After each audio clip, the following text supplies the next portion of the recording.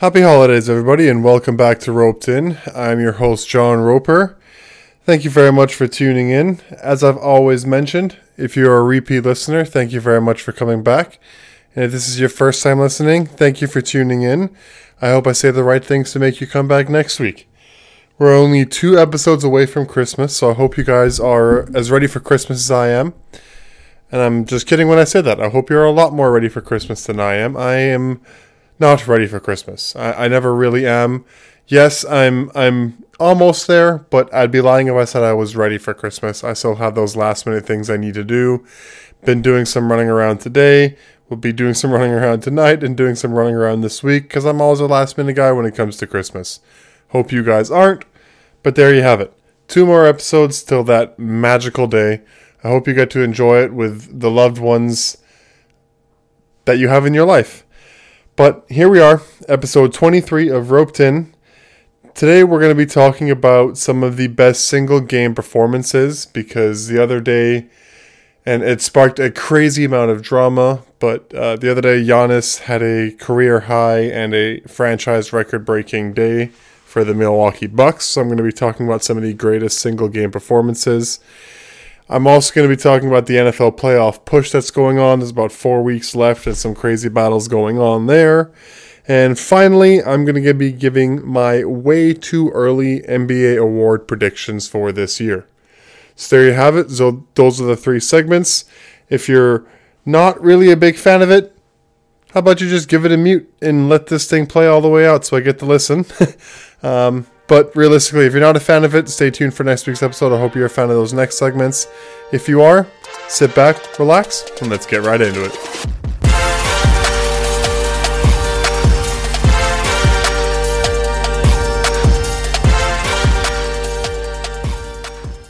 So as I just mentioned, Giannis had a career day, and it sparked a lot of controversy. That game in itself was crazy dramatic all over the place.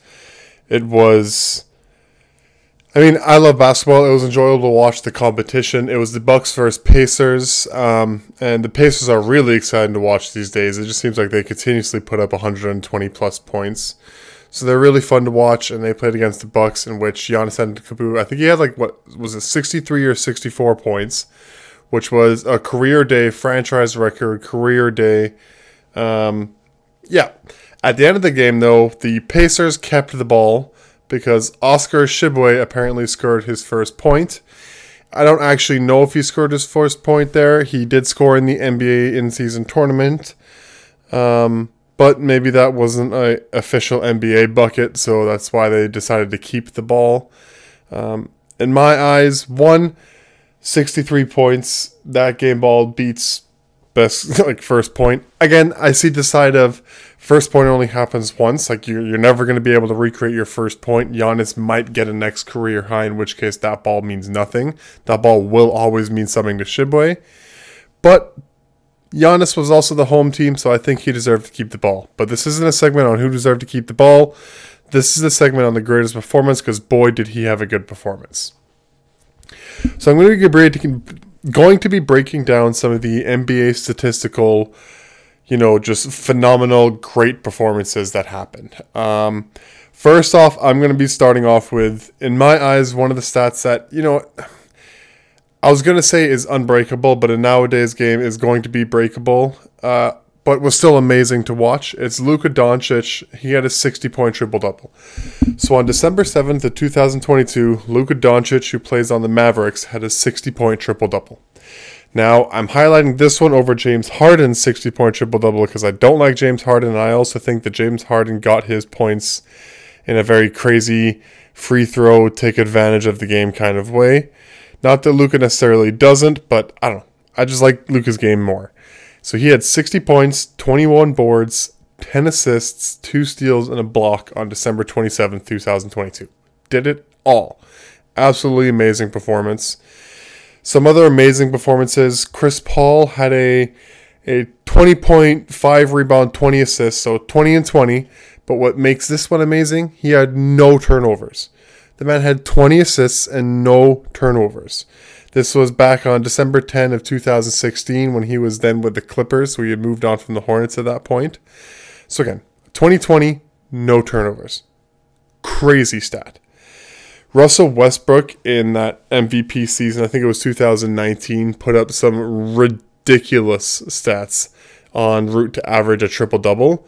But the craziest one was the 2020 game. He had 20 points, 20 boards, and 21 assists on April 2nd, 2019. It was, some might say, a stat sheet stuffing watching kind of performance, but I think it's absolutely amazing. Not many people in the history of the league can say they put up that many points. A 2020 game is phenomenal. Hats off to you, Russell Westbrook.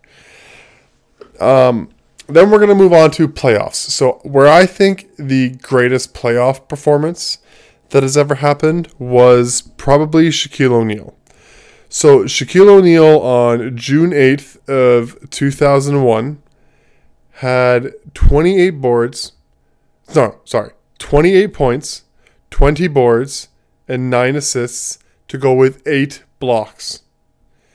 This was in Game 2 of the finals. So talk about an amazing performance in a very clutch moment of the season where you have to be clutch. That's what Shaquille O'Neal did.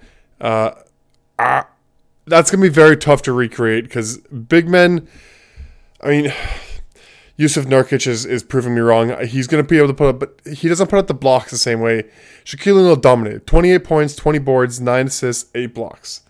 I'd say it's never going to be recreated, but it probably is. Even Wemby's a freak. Chet Holmgren's a freak. That's probably going to be able to get done again. But hats off to you, Shaq, for being able to do it.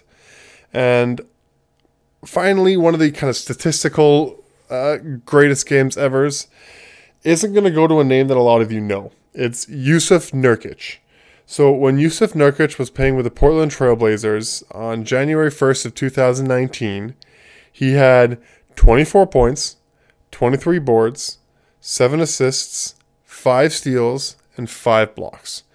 Now, yes, a lot of you are saying, man, some of those other numbers might sound better, but he's one of only 13 people to ever do 5 points, 5 boards, 5 assists, 5 steals, and 5 blocks in a game. And he's actually the only player ever to do it with 20 points and 20 boards. So he's the only player ever to have 20, 20, 5, 5, 5, and 5 plus. That's what kind of puts him in his category. I'm not going to say it's never going to be breakable again, but because it has been done, I'm going to say it's one of the greatest games you've ever seen because nobody else has done that. But other one that I'm going to go to, and I'm going to spend not a crazy amount of time, but a little bit of time on it, and what also triggered and sparked and inspired this segment is LeBron James. So, yes, I'm a LeBron James fan, but I do think MJ is the GOAT. That's a different conversation for a different day. But LeBron James, his Game 6 performance versus the Celtics. I'm not going to fully remember the year. I think it was 2012 or 2013. I think it was 2012. Nope, might have been 2011. Either way, the Game 6 for Celtics, if you Google it, if you know it, it's LeBron James Game 6 for Celtics. Everybody, or legends or stars that were playing at that time know everything about it because LeBron just went beast mode. It's the greatest performance I've personally seen. So the stats that I've just listed off, I never actually watched any of those games. But this LeBron James Game 6 versus Celtics, I watched. Again, a lot of you know I'm a Miami Heat fan, and he was playing on the Miami Heat. It was in the playoffs. They were down 3-2. They had just lost the year before to the Dallas Mavericks in the finals. So, I mean, a lot of people have thought, and even I was getting a little worried, like, can this really work? If they lose again to the Celtics and get knocked out before the playoffs, are they even going to continue? Pat Riley's got a tight leash. Is he going to blow this thing up? But then LeBron just went nuts. So his stats, 45 points, 15 boards, and 5 assists. Now, that's not going to stand out to you as anything amazing. Those numbers have been put up, and they will be put up again in the playoffs. But LeBron James, straight up, put the team on his back, did not let Boston win. It was an amazing performance, and one where everything was going his way. Every shot, I think he was 8 for 8 to start the game. He was definitely 8 for 9. It was super impressive to watch him just take over a game And yeah, they ended up moving on to win, and then they won the finals. And yeah, what a game. Switching sports, we've got the NFL. So Kurt Warner is one that I kind of remember, and then in doing research, remembered again. It was the first round of the 2009 playoffs.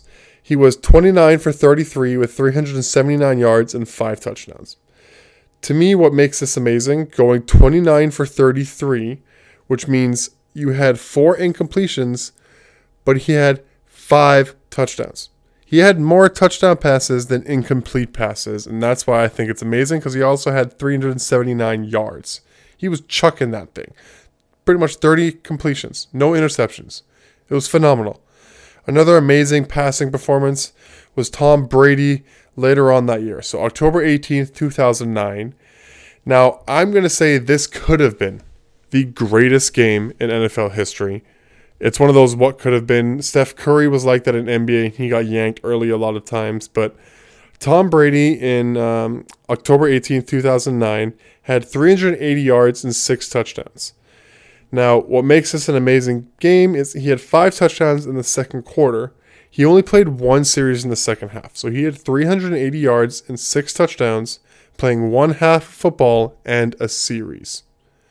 What could have been. I mean, you do the math on that, the guy probably would have got 550 to 600 plus yards, because you're going to assume that some of those yards came in the second half. So he's got 600 plus yards and 10 to 12 touchdowns if you reproduce what you do in the first half.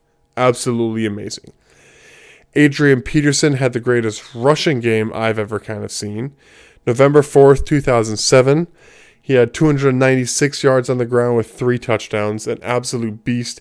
Adrian Peterson, I mean, of the running backs that I've seen in my time, he's the best. I don't know, CMC does it all too, but Adrian Peterson was just an amazing running back, and I loved watching him. Megatron, Calvin Johnson is the best receiver I think has ever played the game. Yes, Jerry Rice has had the best career, but I think Megatron is the greatest receiver to ever play the game of football. And on October 27th of 2013, he showed why when he had 329 total yards and a touchdown. Matt Stafford was his quarterback. He was playing on the Lions, and he just balled out. Unstoppable. He's the only guy that I've seen where you see a double man press at the line of scrimmage. I remember a lot of people have compared DK Metcalf to Megatron because of his size. Nobody will be Megatron because nobody I've ever seen gets pressed double at the line of scrimmage. Flipping to the defensive side, Khalil Mack earlier this year, 6 sacks on October 1st of 2023 is one of the best defensive sack performances I've ever seen. I think J.J. Watt probably has the best game I've ever seen.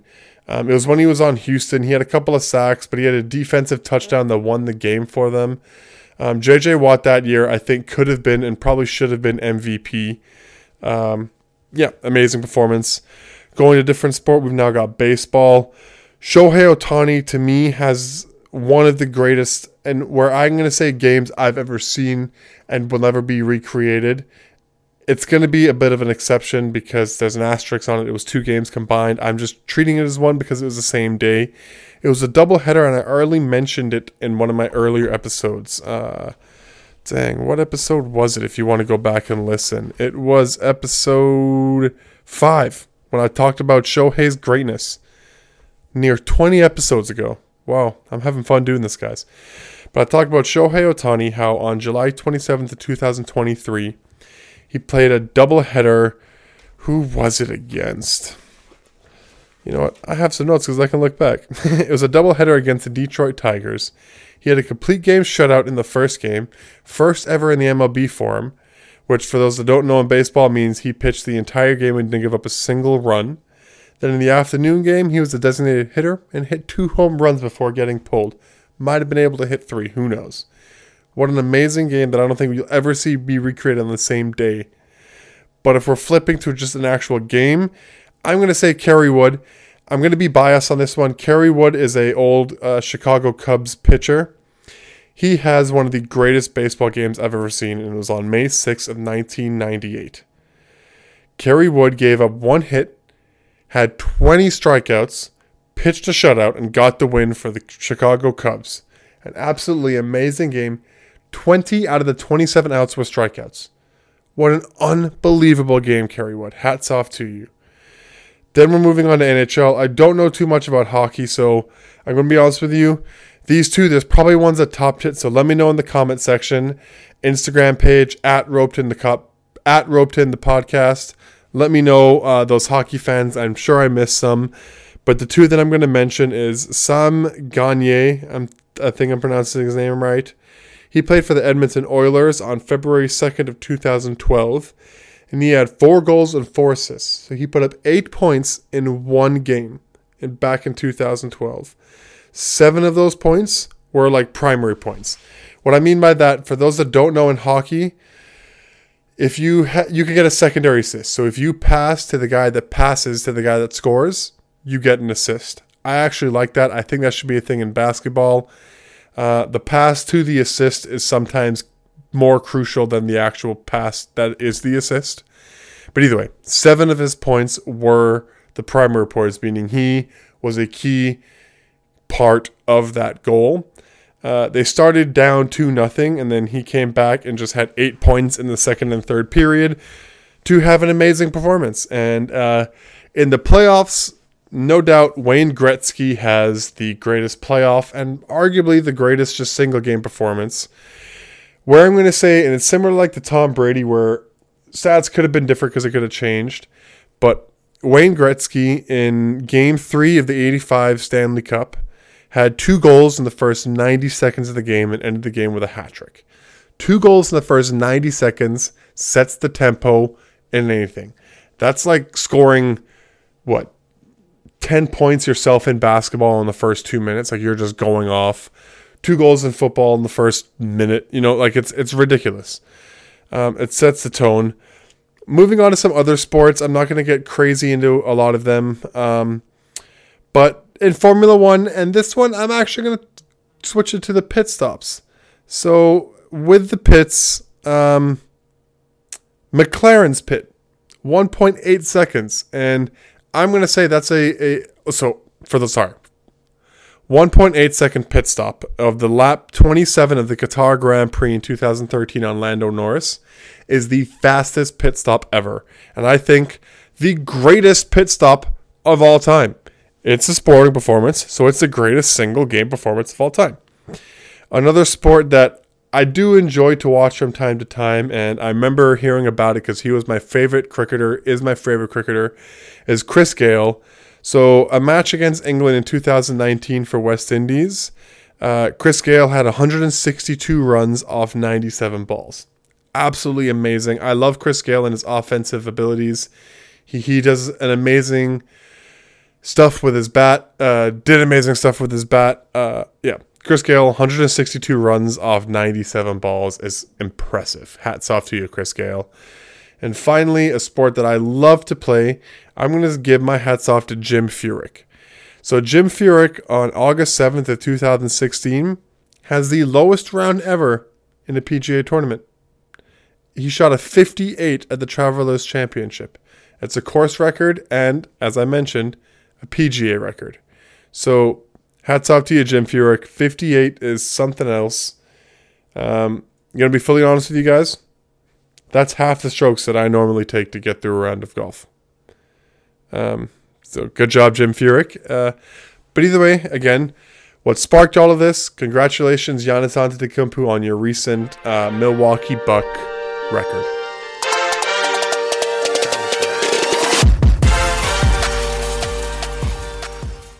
So we are currently on week 15 of 18 in the NFL season, which means the playoff is slowly approaching.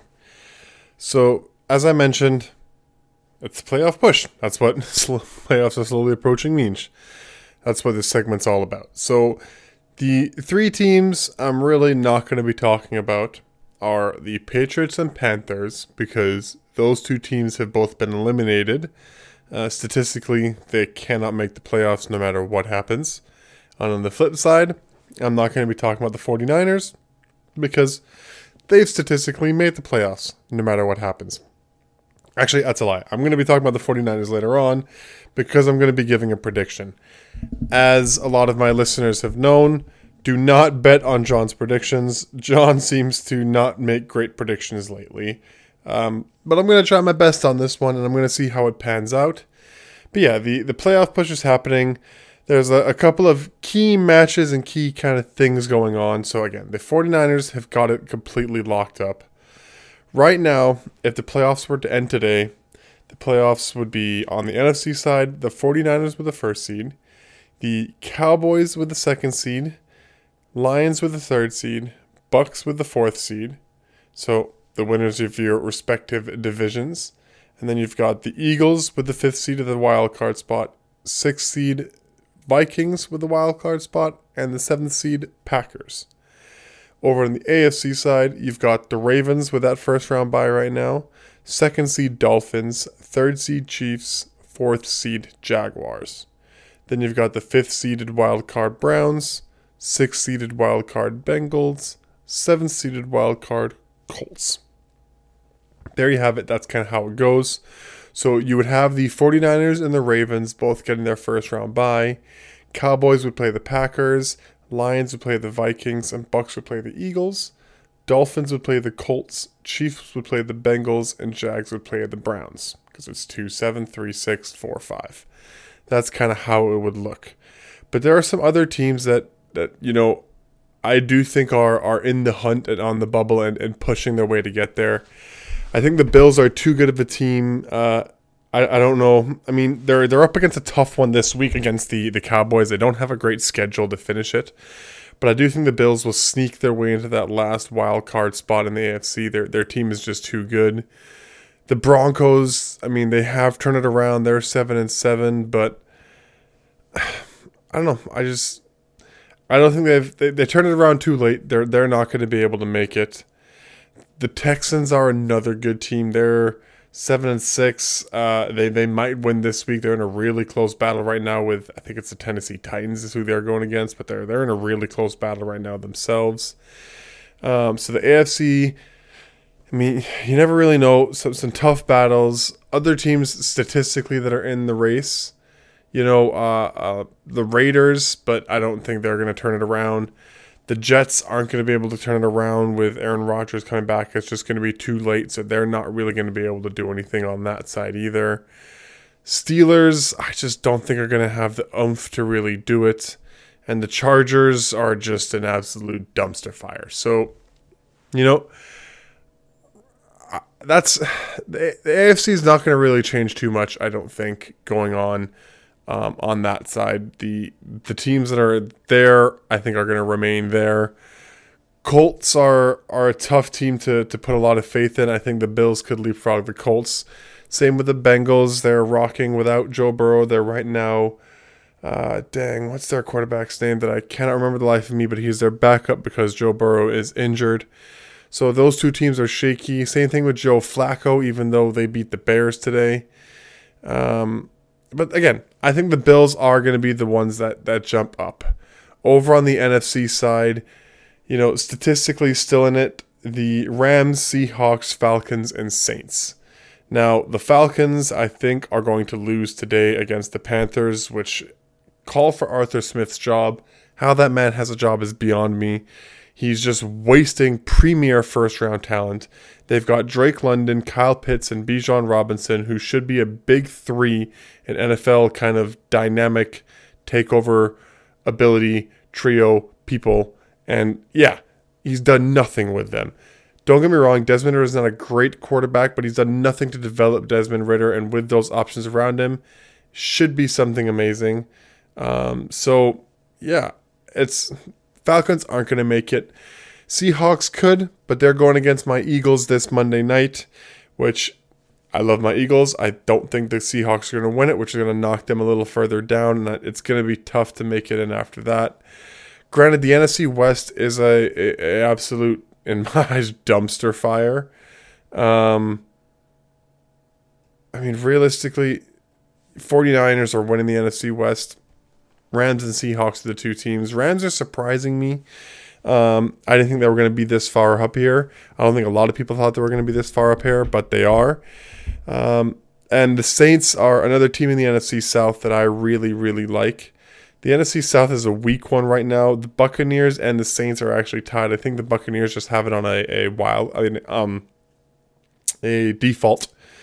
So the Saints, I think, are the team that could jump into the playoffs, and it would be over the Buccaneers.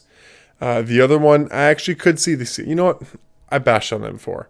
The Seahawks are the other team that I could see. So I can actually see the Seahawks and the Saints performing well to end the season, knocking out the Buccaneers and the Packers.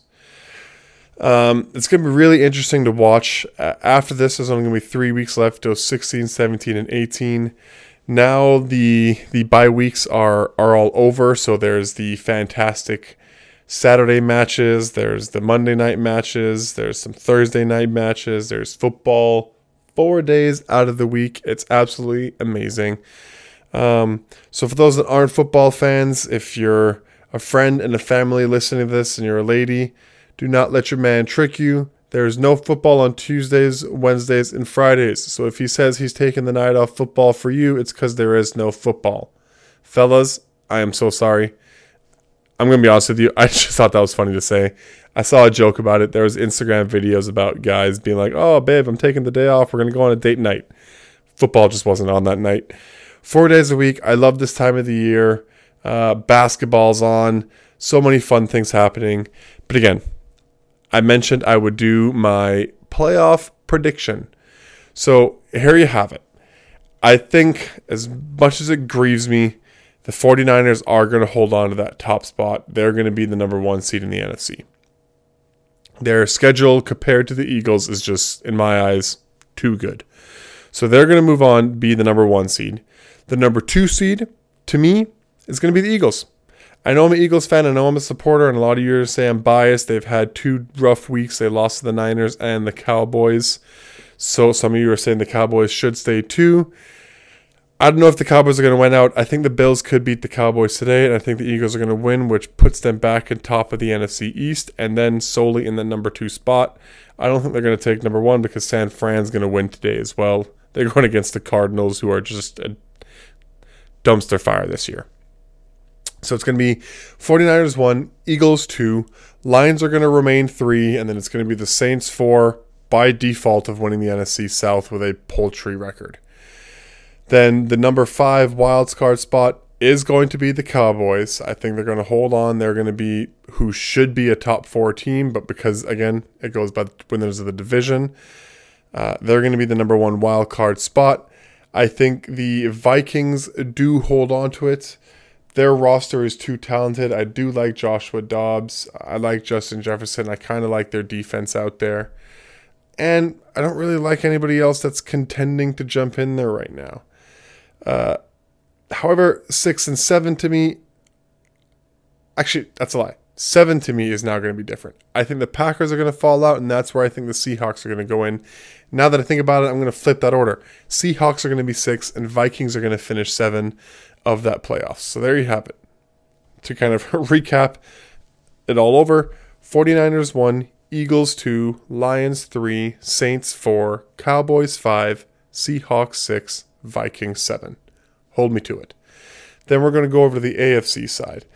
I do think the Ravens are going to hold on to that top spot. I think Lamar Jackson is too good. I think the defense is very good. They've got it clicking this year. They're going to hold on to that top spot, and they're going to win. I also think the Dolphins win the AFC East, and I think that they continue to perform. Their schedule is not one of the toughest ones, and they've got a good enough team that they hold on to the number 2 spot, winning the AFC East. Chiefs are going to win the AFC West. Their schedule is good enough to hold that number 3 spot as well because, the AFC West isn't that competitive.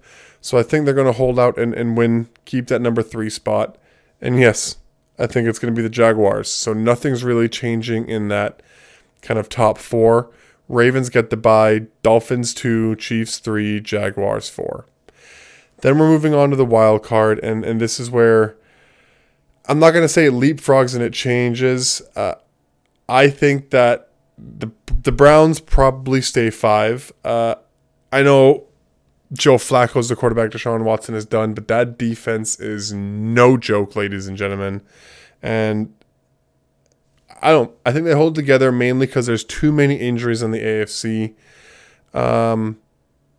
Actually, I lied. Bills are going to win out. They're going to do really good. They're going to get that number 5 spot. And then the Browns are going to be number 6. Number 7, I think it's going to be the Bengals. I think the Colts do fall out. And the Bengals, their offensive weapons, defensive team is too good. Their coaching is too good. They've got the experience. They're going to make it into that 7 seed. So on the AFC side, you're going to have the Ravens, Dolphins, Chiefs, Jaguars, Bills, Browns, Bengals.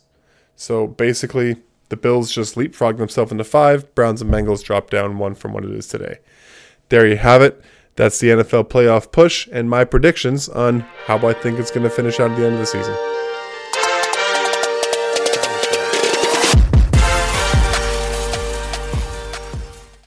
And to round out the day, we've got my take on what's one of my favorite segments to watch on YouTube and read on these sporting websites like TSN and Bleacher Report and those kind of things.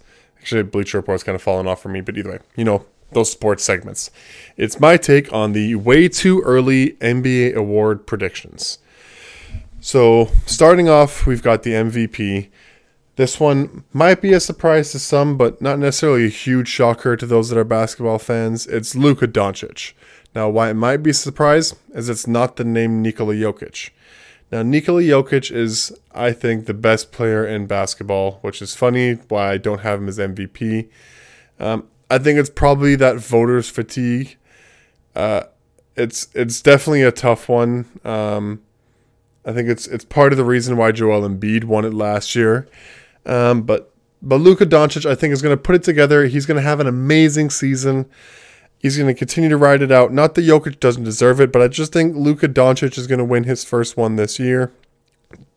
But if he doesn't, the people that I think could are, as I said, Nikola Jokic. Giannis is having a phenomenal year. Joel Embiid could always win it again. And finally, Shai Gilgeous-Alexander is just having an MVP season out there in OKC. So yeah, that's the most valuable player in the MVP, in the NBA. Then we're moving on to Rookie of the Year predictions. So this one is not who I would vote for it, but it's who I think consensus is, and these are where some of my picks are going to be, is who I think's going to win it. It's going to be Wemby, Victor Wembanyama. He's the big name. He was the big name coming into this year. Now, Chet Holmgren was drafted last year, but injured all of last year, so some people think he was around the practice facility. He doesn't deserve it the same way Wemby does because he's not a true rookie. He actually got drafted last year. But he didn't get any playing time. This is his first kind of actual playing time. So because of that, and it's funny, I'm not going to get too drawn up in the segment. I remember me and my friends were saying, so when Patrick Mahomes had his breakout season, was I think also the same year, was it there was some rookie had a breakout season as well, that won Rookie of the Year after being injured his rookie year. And some people were saying that Patrick Mahomes should have won Rookie of the Year because, he didn't play his rookie year. He sat behind Alex Smith. To me, there's a difference between sitting behind because you just, either the coach didn't want to play you or you weren't good enough to be played, or sitting because of an injury. Because when you're healthy, you're fully participating in practice. You can do every rep with the first-time team all season. You're learning, you're doing everything, you're getting stronger, you're doing all this. When you're injured, you're not. Granted, I'm going to give you the aspect you're around the game. It is a little unfair. I know Blake Griffin won Rookie of the Year this way in basketball.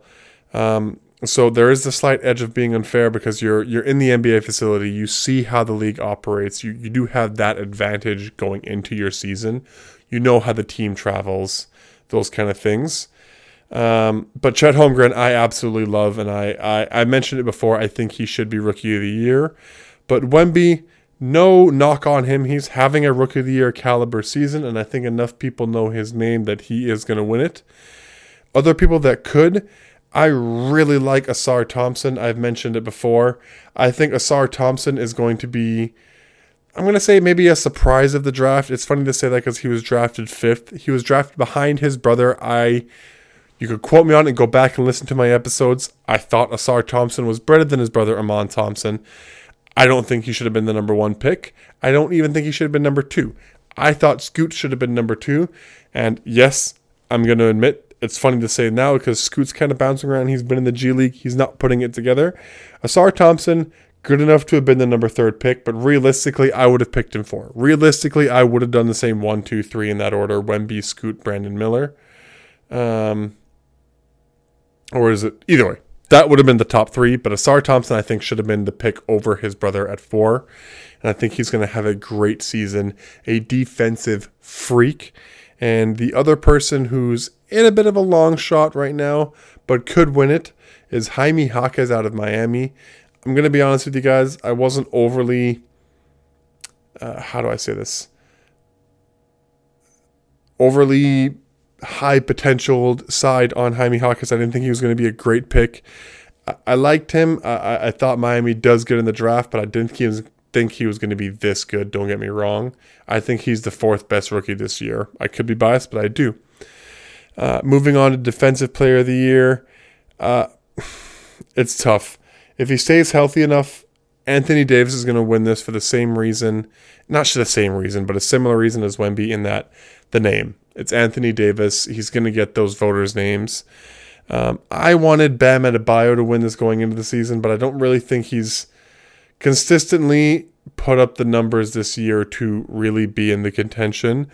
A person who I actually think could be a long shot, I like Drew Holiday, and I think Drew Holiday could be the Defensive Player of the Year.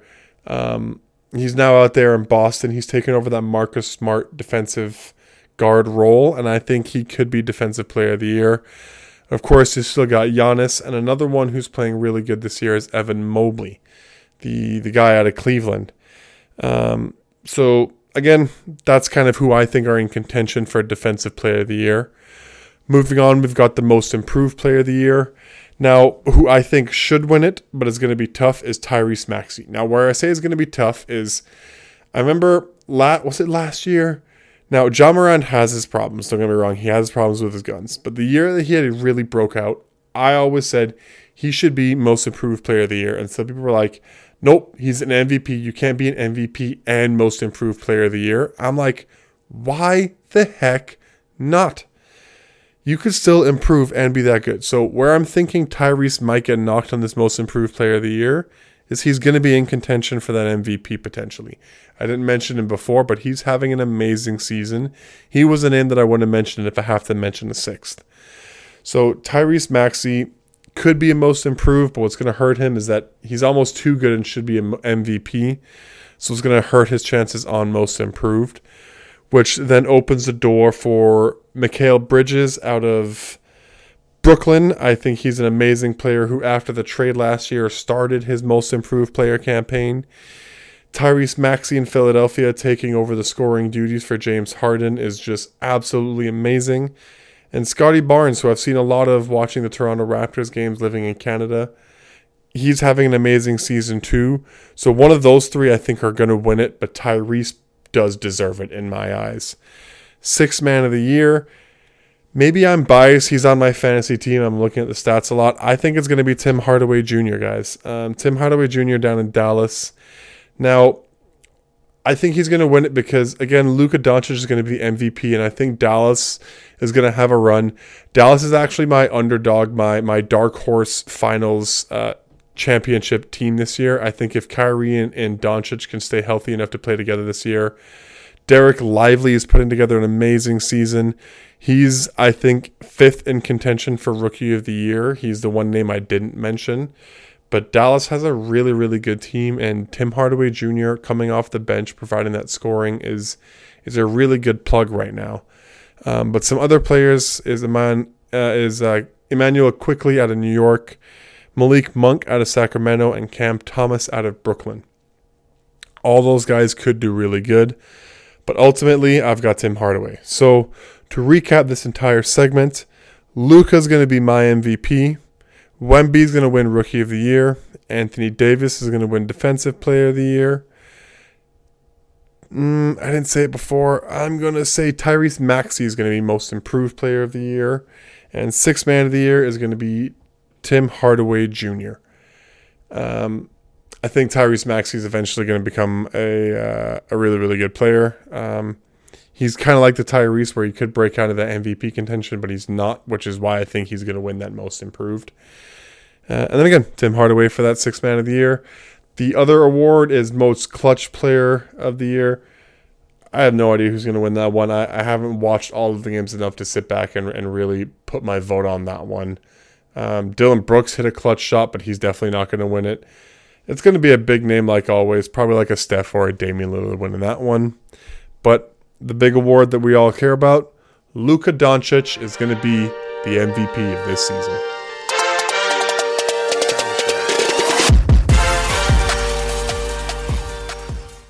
And that's a wrap on yet another episode of Roped In. An absolute pleasure to sit back and record this one. I hope you enjoyed listening to this. If not, and you've had this on mute, it's almost over, so you can turn off your device. But again, thank you very much for tuning in. If you're a repeat listener, like I mentioned at the start of the episode, if you're a repeat listener, thank you for coming back. If this is your first time listening, thank you for making it to the end, and I hope I see you next week. I'm going to put this out there. I'm going to have one more episode, and then I'm going to give myself a Christmas vacation. So it's funny that I'm only doing this weekly, and it's really not that hard. Maybe at the end of the episode, I'm going to double back on this word, but I'm going to say it from now. I'm going to take a little bit of a break. I've got some vacation, some timed up with some loved ones, some friends, and some family. Not to say it's going to be easy or hard to record these podcasts, but I'm going to want some time off. So you've got this week. We're going to get one more. So December 24th, Christmas Eve, we're going to get an episode. Ooh. And then I'm going to take a little bit of a break. Holiday seasons. But, you know, I'm having a lot of fun. So thank you all very much for tuning in and giving me the listens, giving me the likes. Again, it's at Roped In the Podcast. Let me know what you think. In the comments the segments I've talked about, if I've mentioned something that's absolutely crazy, let me know. I don't think I'm crazy. I think you are, but I'm willing to fight my craziness. I also just want to know different opinions. I want to learn more things. So in that greatest game segments, let me know the sports I've missed. Let me know the athletes that have been impressive to watch. I love to learn more. Put them in the comment section. Spark the conversation. At Roped In the Podcast. I have a lot of fun doing this, but really, ultimately, my Christmas wish, guys, I hope to find a co-host. As I've always mentioned, I've said it 5 times in this outro already, but I'm having fun doing this, but I would have a lot more fun. Good English, John.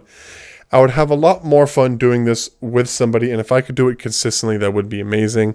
This isn't a way of plea, so if any of you are listening to this, if you have a podcast of your own or you're thinking about getting into the podcasting world, let me know.